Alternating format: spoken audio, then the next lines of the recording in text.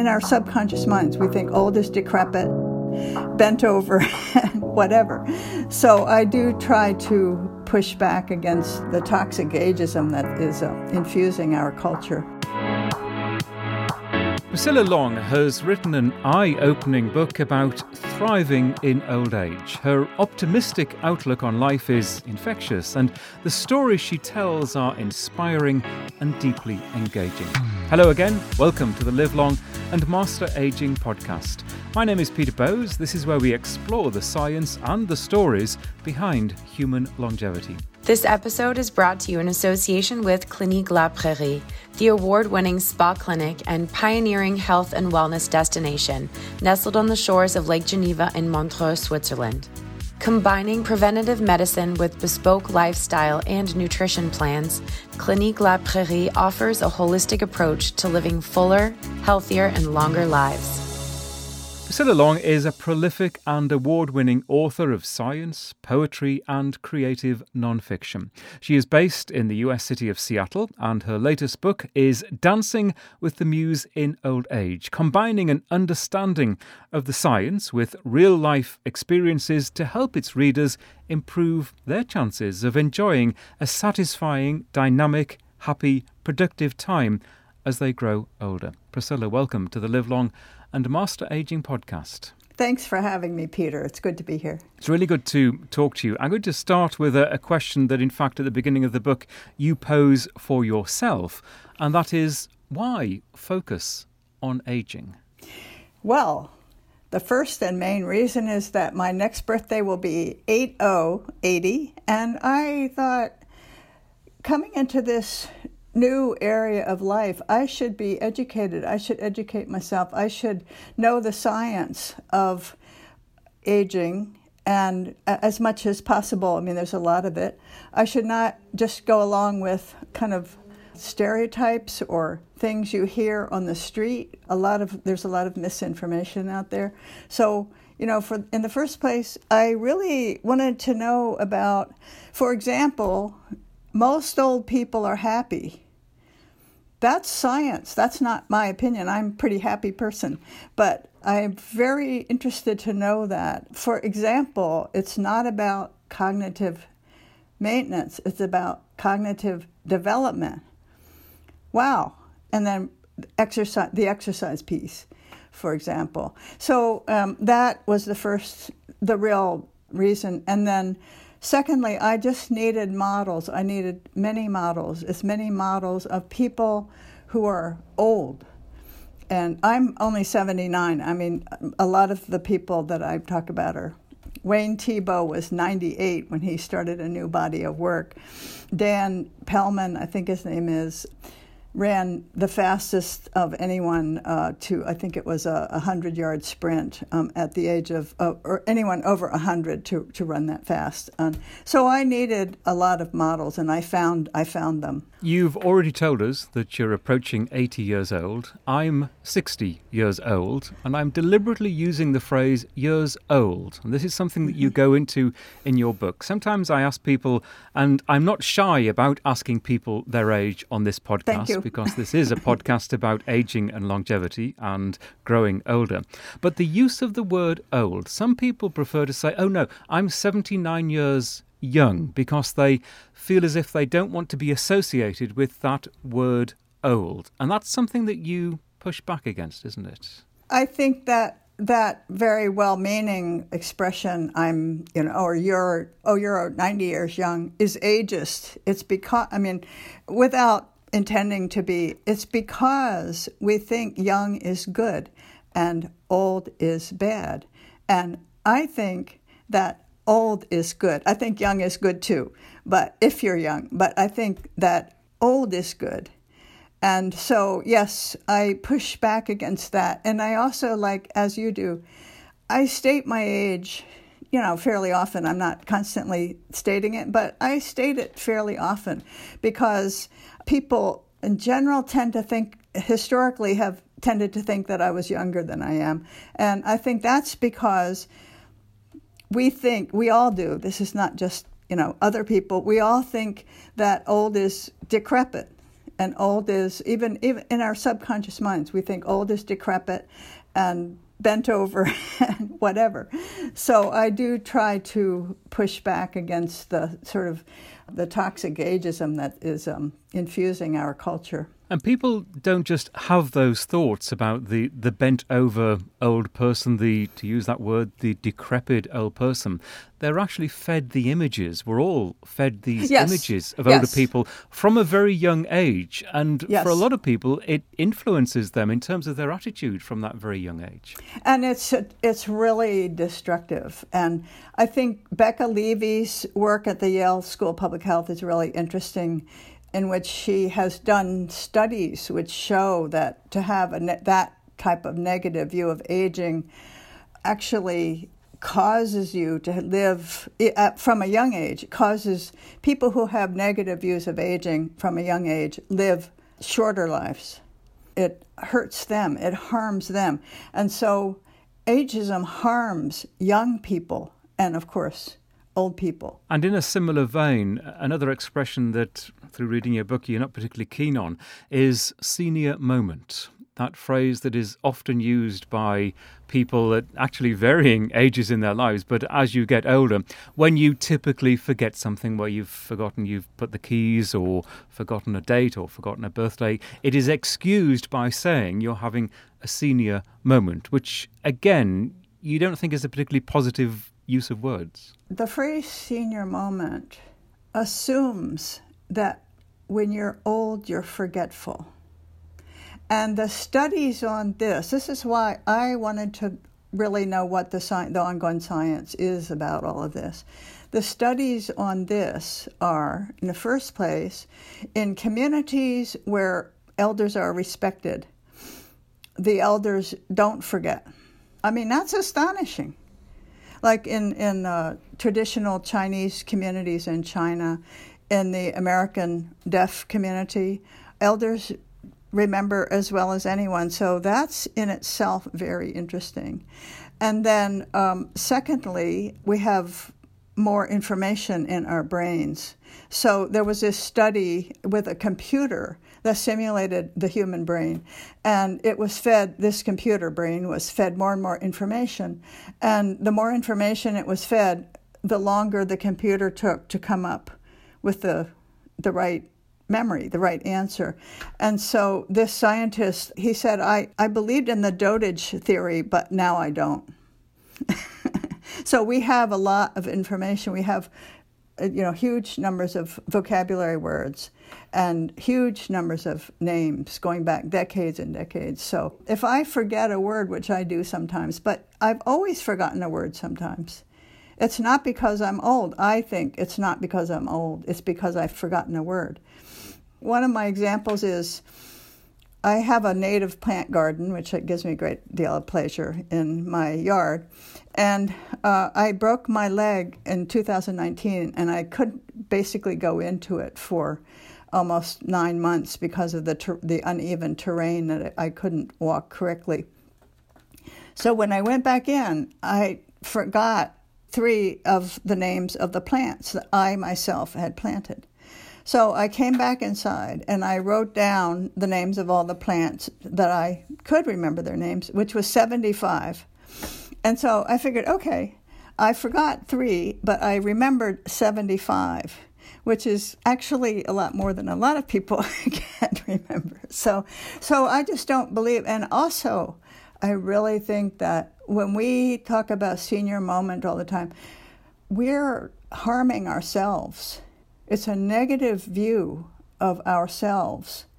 And since I think it's basically false, we should drop it. We should drop that term. I think that's really interesting. The fact that as some people get older, the language they use about themselves is almost instinctively negative. Yes. As if throughout their lives they've been building up to this point that life will take a downturn, that things won't be as good, and then actually use that as an excuse for a situation or for a type of behaviour. I want to delve into that, but overwhelmingly, the theme of your book is a positive one. It is an optimistic one. It is a forward-looking attitude that you have. Before we get into that, maybe you could just tell us a little bit about your life. I refer to the fact that you are a very prolific writer. You've written books on many different topics. Just give me a kind of a quick potted history of what you've done that's brought you up to this point. Well, I am a writer, I'm a poet, and I'm a science writer also, and I write books, I write essays, I write memoir essays, I compose a poem every week, and so what I've found, I should say a draft of a poem, it takes longer to get a real poem than a week, but right. It would take me much longer than a week. That's right. But I give it the good old try. I produce a non-embarrassing, I would call it, poem every week ready to show. It's very important to me to do this creative work. My whole communities around most are writers or poets, and not all, though, of course. But when I was like in my 20s and 30s, I worked full-time as a printer, and I struggled to find time to write, but I did find time to write. And I think the turning point moment was back in the early 80s. I read a book called, I think it's called Becoming a Writer by Dorothea Brand, where she advises to write for 15 minutes a day, which seems like nothing. Well, that is not nothing. And that, ever since, I've written every day. I think the science writing, I did write a weekly science column for the American Scholar, which is, the columns are still up, the American Scholar website. That was just fascinating to do, very, very time-consuming. I finally had to stop because I thought I would be losing my poetry if I kept on, because each column, it went from the Higgs boson to Mars to earthworms to how do birds fly. And so each one took me 30 to 40 hours to find out all the information. But it was great fun, and I just loved doing it. At the beginning of this project, did you have in your mind what you wanted to achieve from this book as you set out to research it and talk to people? I needed to know what lies ahead here. It has really helped me. That was the first. I hope to help others. I hope to help everyone who reads this book, and I hope that the people who read it are middle-aged and younger as well as older, absolutely, because of how much it has helped me. For example, the exercise piece, the science is so clear on that. I mean, it's so clear. And here I'm speaking as a very non-athletic person. So I'm here to represent the non-athletic persons. As a child, I could never catch a ball. I just couldn't do it. As it turns out, it's because I don't have depth perception. Ta-da! Very interesting. So the exercise piece persuaded me that I don't have to become an athlete. I don't have to jog marathons. Neither does anyone. But those 10,000 steps a day, I always do them now. I'm bonded to my Fitbit, and I do the 10,000 steps. I find it fun. I don't find it, and because I don't have depth perception and I don't drive, I walk, and I live in a place with very good public transportation, but I also walk a lot.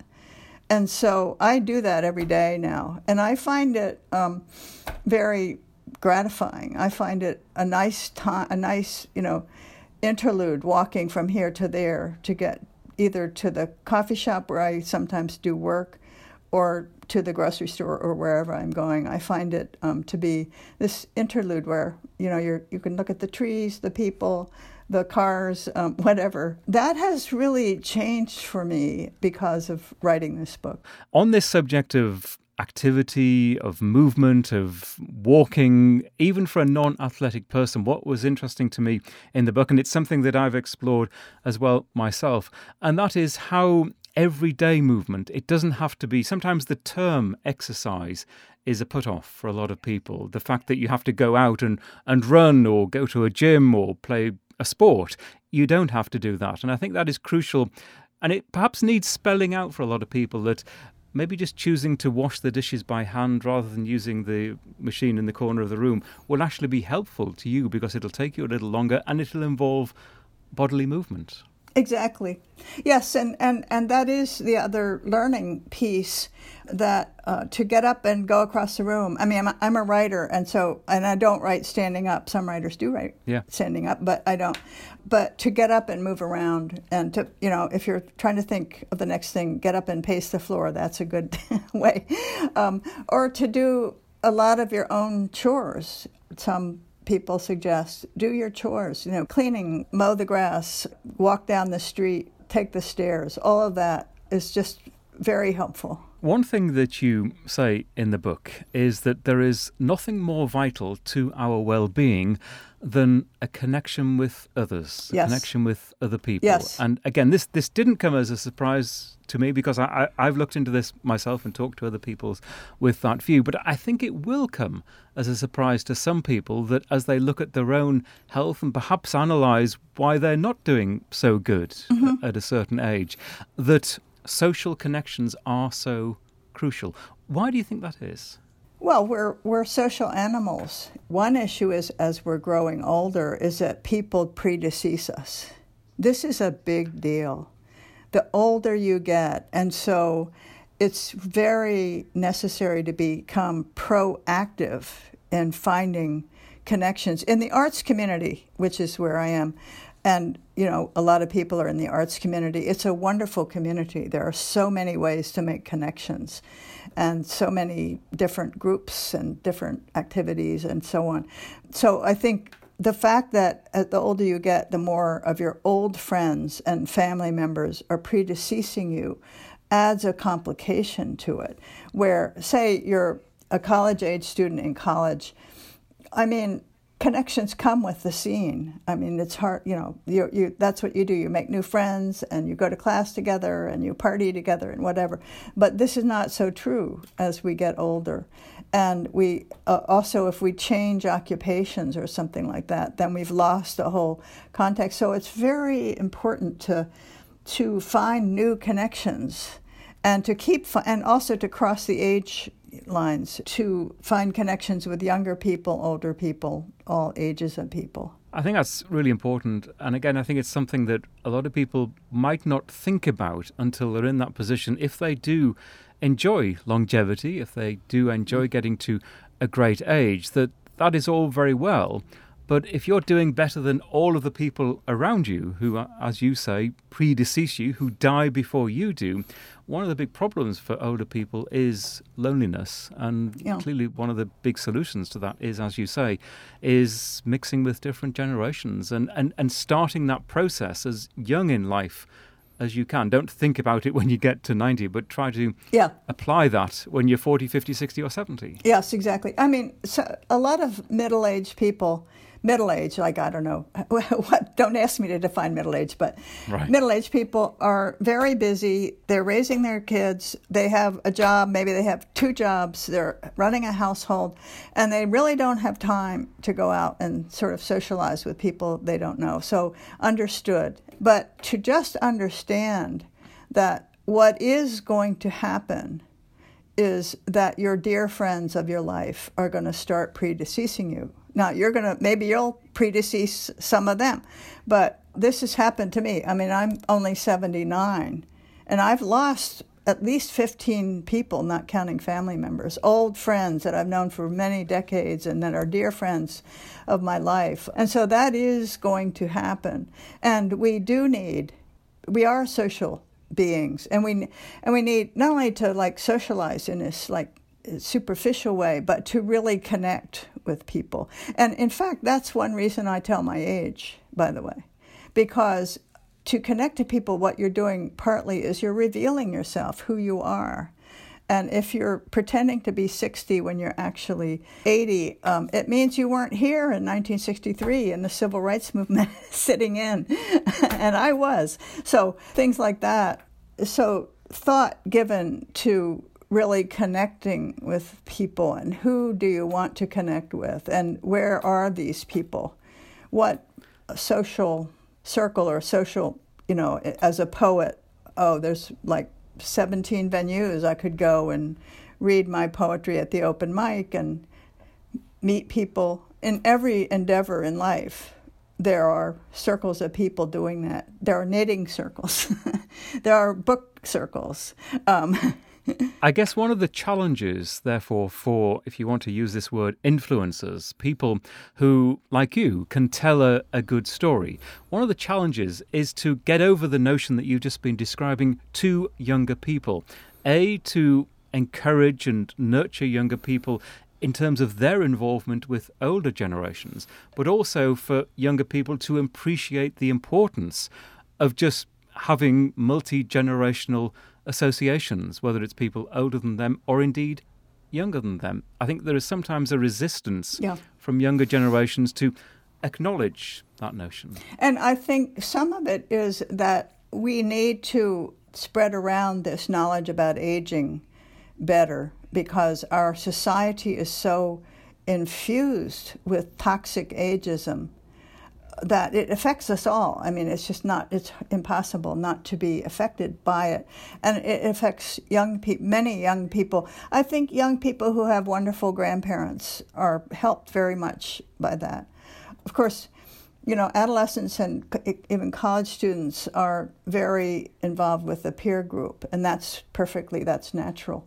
But it's very nurturing to find mentors and to find not only mentors, but people you could teach about something. I mean, there are young people that I could learn from about all kinds of things. I mean, the obvious one is the technology, but that's just one. Everyone has a fund of knowledge and information and things that fascinate them, and perspectives and points of view that maybe I don't have. So it is fascinating to meet different people from different walks of life, and that includes the intergenerational. You use the phrase toxic ageism. Do you think that as an issue to be aware of, that ageism is underrated? Oh, it totally is. We hear about and appreciate the importance of understanding the negative implications of racism and of sexism and many other isms. But ageism, I get the impression sometimes, is one of those things that maybe people know what it means, but it doesn't really concern them too much. Exactly. And I think that there's progress. There are movements that have made racism more of an issue for people, like for white people, say. The civil rights movement, now Black Lives Matter. I mean, there are movements that sort of have a message like, this is how it feels to be in this position. And then some people, learn that. And so, and there has been a movement against ageism, but it hasn't, like Maggie Kuhn, of course, and the Grey Panthers, and that she was, I guess, the pioneer, unless there's somebody else that I don't know about. But there needs to be a lot more. I mean, it needs to be a publicly ongoing campaign of us personally to tell people the science of it, as well as, come on, let's not be like Mark Zuckerberg, who said young people are just smarter. Right. Really, that's just so obnoxious, but it's also just not true. It's bad science. Couldn't agree more. It certainly isn't true. One issue that you write about in the book that really fascinates me is retirement. Oh. And you write about both the positive and negative implications of people who are forced to retire. Yeah. Whether on the one hand, people feel liberated by the process of retiring and having a blank page in their diary the next day and the world at their fingertips, whereas others, of course, react negatively to retirement, and it clearly seems not to suit them very well. Well, I think that in the United States, I think forced is the key word here, because forced retirement is very destructive. And I talk about Anne Truitt, the artist, who was the sculptor who was forced to retire. That would be illegal now in the United States, but of course across the world it is legal and usual, I think. So I think that people should, in my opinion, I mean, I'm never going to retire. I'm a writer. Am I going to retire? Am I going to say, oh, okay, I'm retired now, no more poems? I don't think so. I don't think you are. No, I hope not.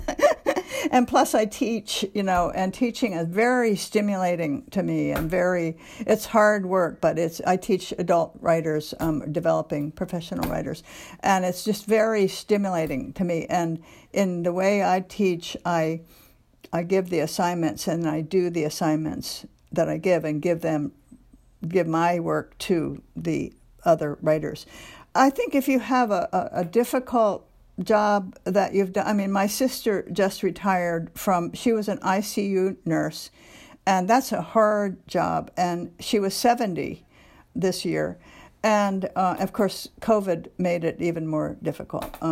And so she was happy she loved her work, I have to say. She was really good at it, and that's like the most skilled nursing you can get. This is the ICU, this is the intensive care nursing. And she retired, and she's having a wonderful time, and I think it was great that she did retire. She's hiking, she's a bird person, she's a gardener, and this is her first year, so we'll see. But I think you can either stay where you are and not retire, which is an option, or retire and then have what we call an encore career, a new mission, whether it's paid or not paid, a new mission, a new skill to learn, a new world. And in terms of your world, we get the message you are not planning to retire, and I'm very happy to hear that. From what you learned yourself through writing this book, perhaps the things that surprised you or things that you hadn't realised before, how do you see the years ahead for you? How do you think about your own longevity? Well, I think a lot about it, actually. First of all, I plan to write 10 more books. No, I think, okay, is that too few? I'm only 79, so, and I actually am not a fast writer, but I write several books at a time, typically. So is the ambition to write 10 more books too modest? I don't know how to answer that question, but yes, we can't control our fate. We could get run over by a truck, this afternoon. Hopefully not. Hopefully not, yes. Right. But I hope to live a long time, and as I think most of us do, in health, of course, and I at least plan to try to influence that by not only the exercise and how I eat and so on, but also to keep productive. And I think the big challenge in the creative arts is how do you be productive but not repeat yourself? I've done so much. Not only I have the 7 books, but also many, many, many, many articles and poems and different other writing. So how do I go forward and find new doors to open? Not repeat myself, not just churn over the same old stuff, but go in new directions with new forms, new discoveries, and new ways of creating. That's a big challenge for the older creator, I think. But that's how I see it, yeah. I live in a little house. I love my little house, and I hope to stay here forever. And when my nephew, I have a little nephew now, he's almost 40, but anyway, when he was quite small, he had this period of being very anxious about death. And, he was like 3 or 4. And I assured him, I said, don't worry, I'm not going to die until I'm 103. So don't worry about it. That's a long time from now. And so now I've changed that to 106. I think that's a good time. I don't know. So yeah, I hope to live a long time and live in this house, hopefully, and produce more work and connect with more people and connect with my work more and get to know people more and learning. The piece of learning is really important. Well, I think what you're doing is hugely inspiring. I think this book is excellent, and I really would recommend it to everyone. We've only just touched the surface in terms of the detail that you go into. Thank you. It is richly researched and referenced. I really enjoyed reading through the references, and it distracted me because I then went off and pursued some of those references. It's that kind of book, so I really enjoyed that. And I just, based on what you've just said, look forward to reading at least another 10 from you in the coming years. Thank you. Thank you so much. Priscilla, thank you very much indeed for your time. Thank you. And if you would like to read the book, I will put a link to it in the show notes for this episode, Dancing with the Muse in Old Age. You'll find the details in the show notes for the LLAMA podcast at LLAMApodcast.com. This has been a HealthSpan Media production. You can contact me at Peter Bowes. We're also at LLAMA Podcast in social media. Thank you so much for listening.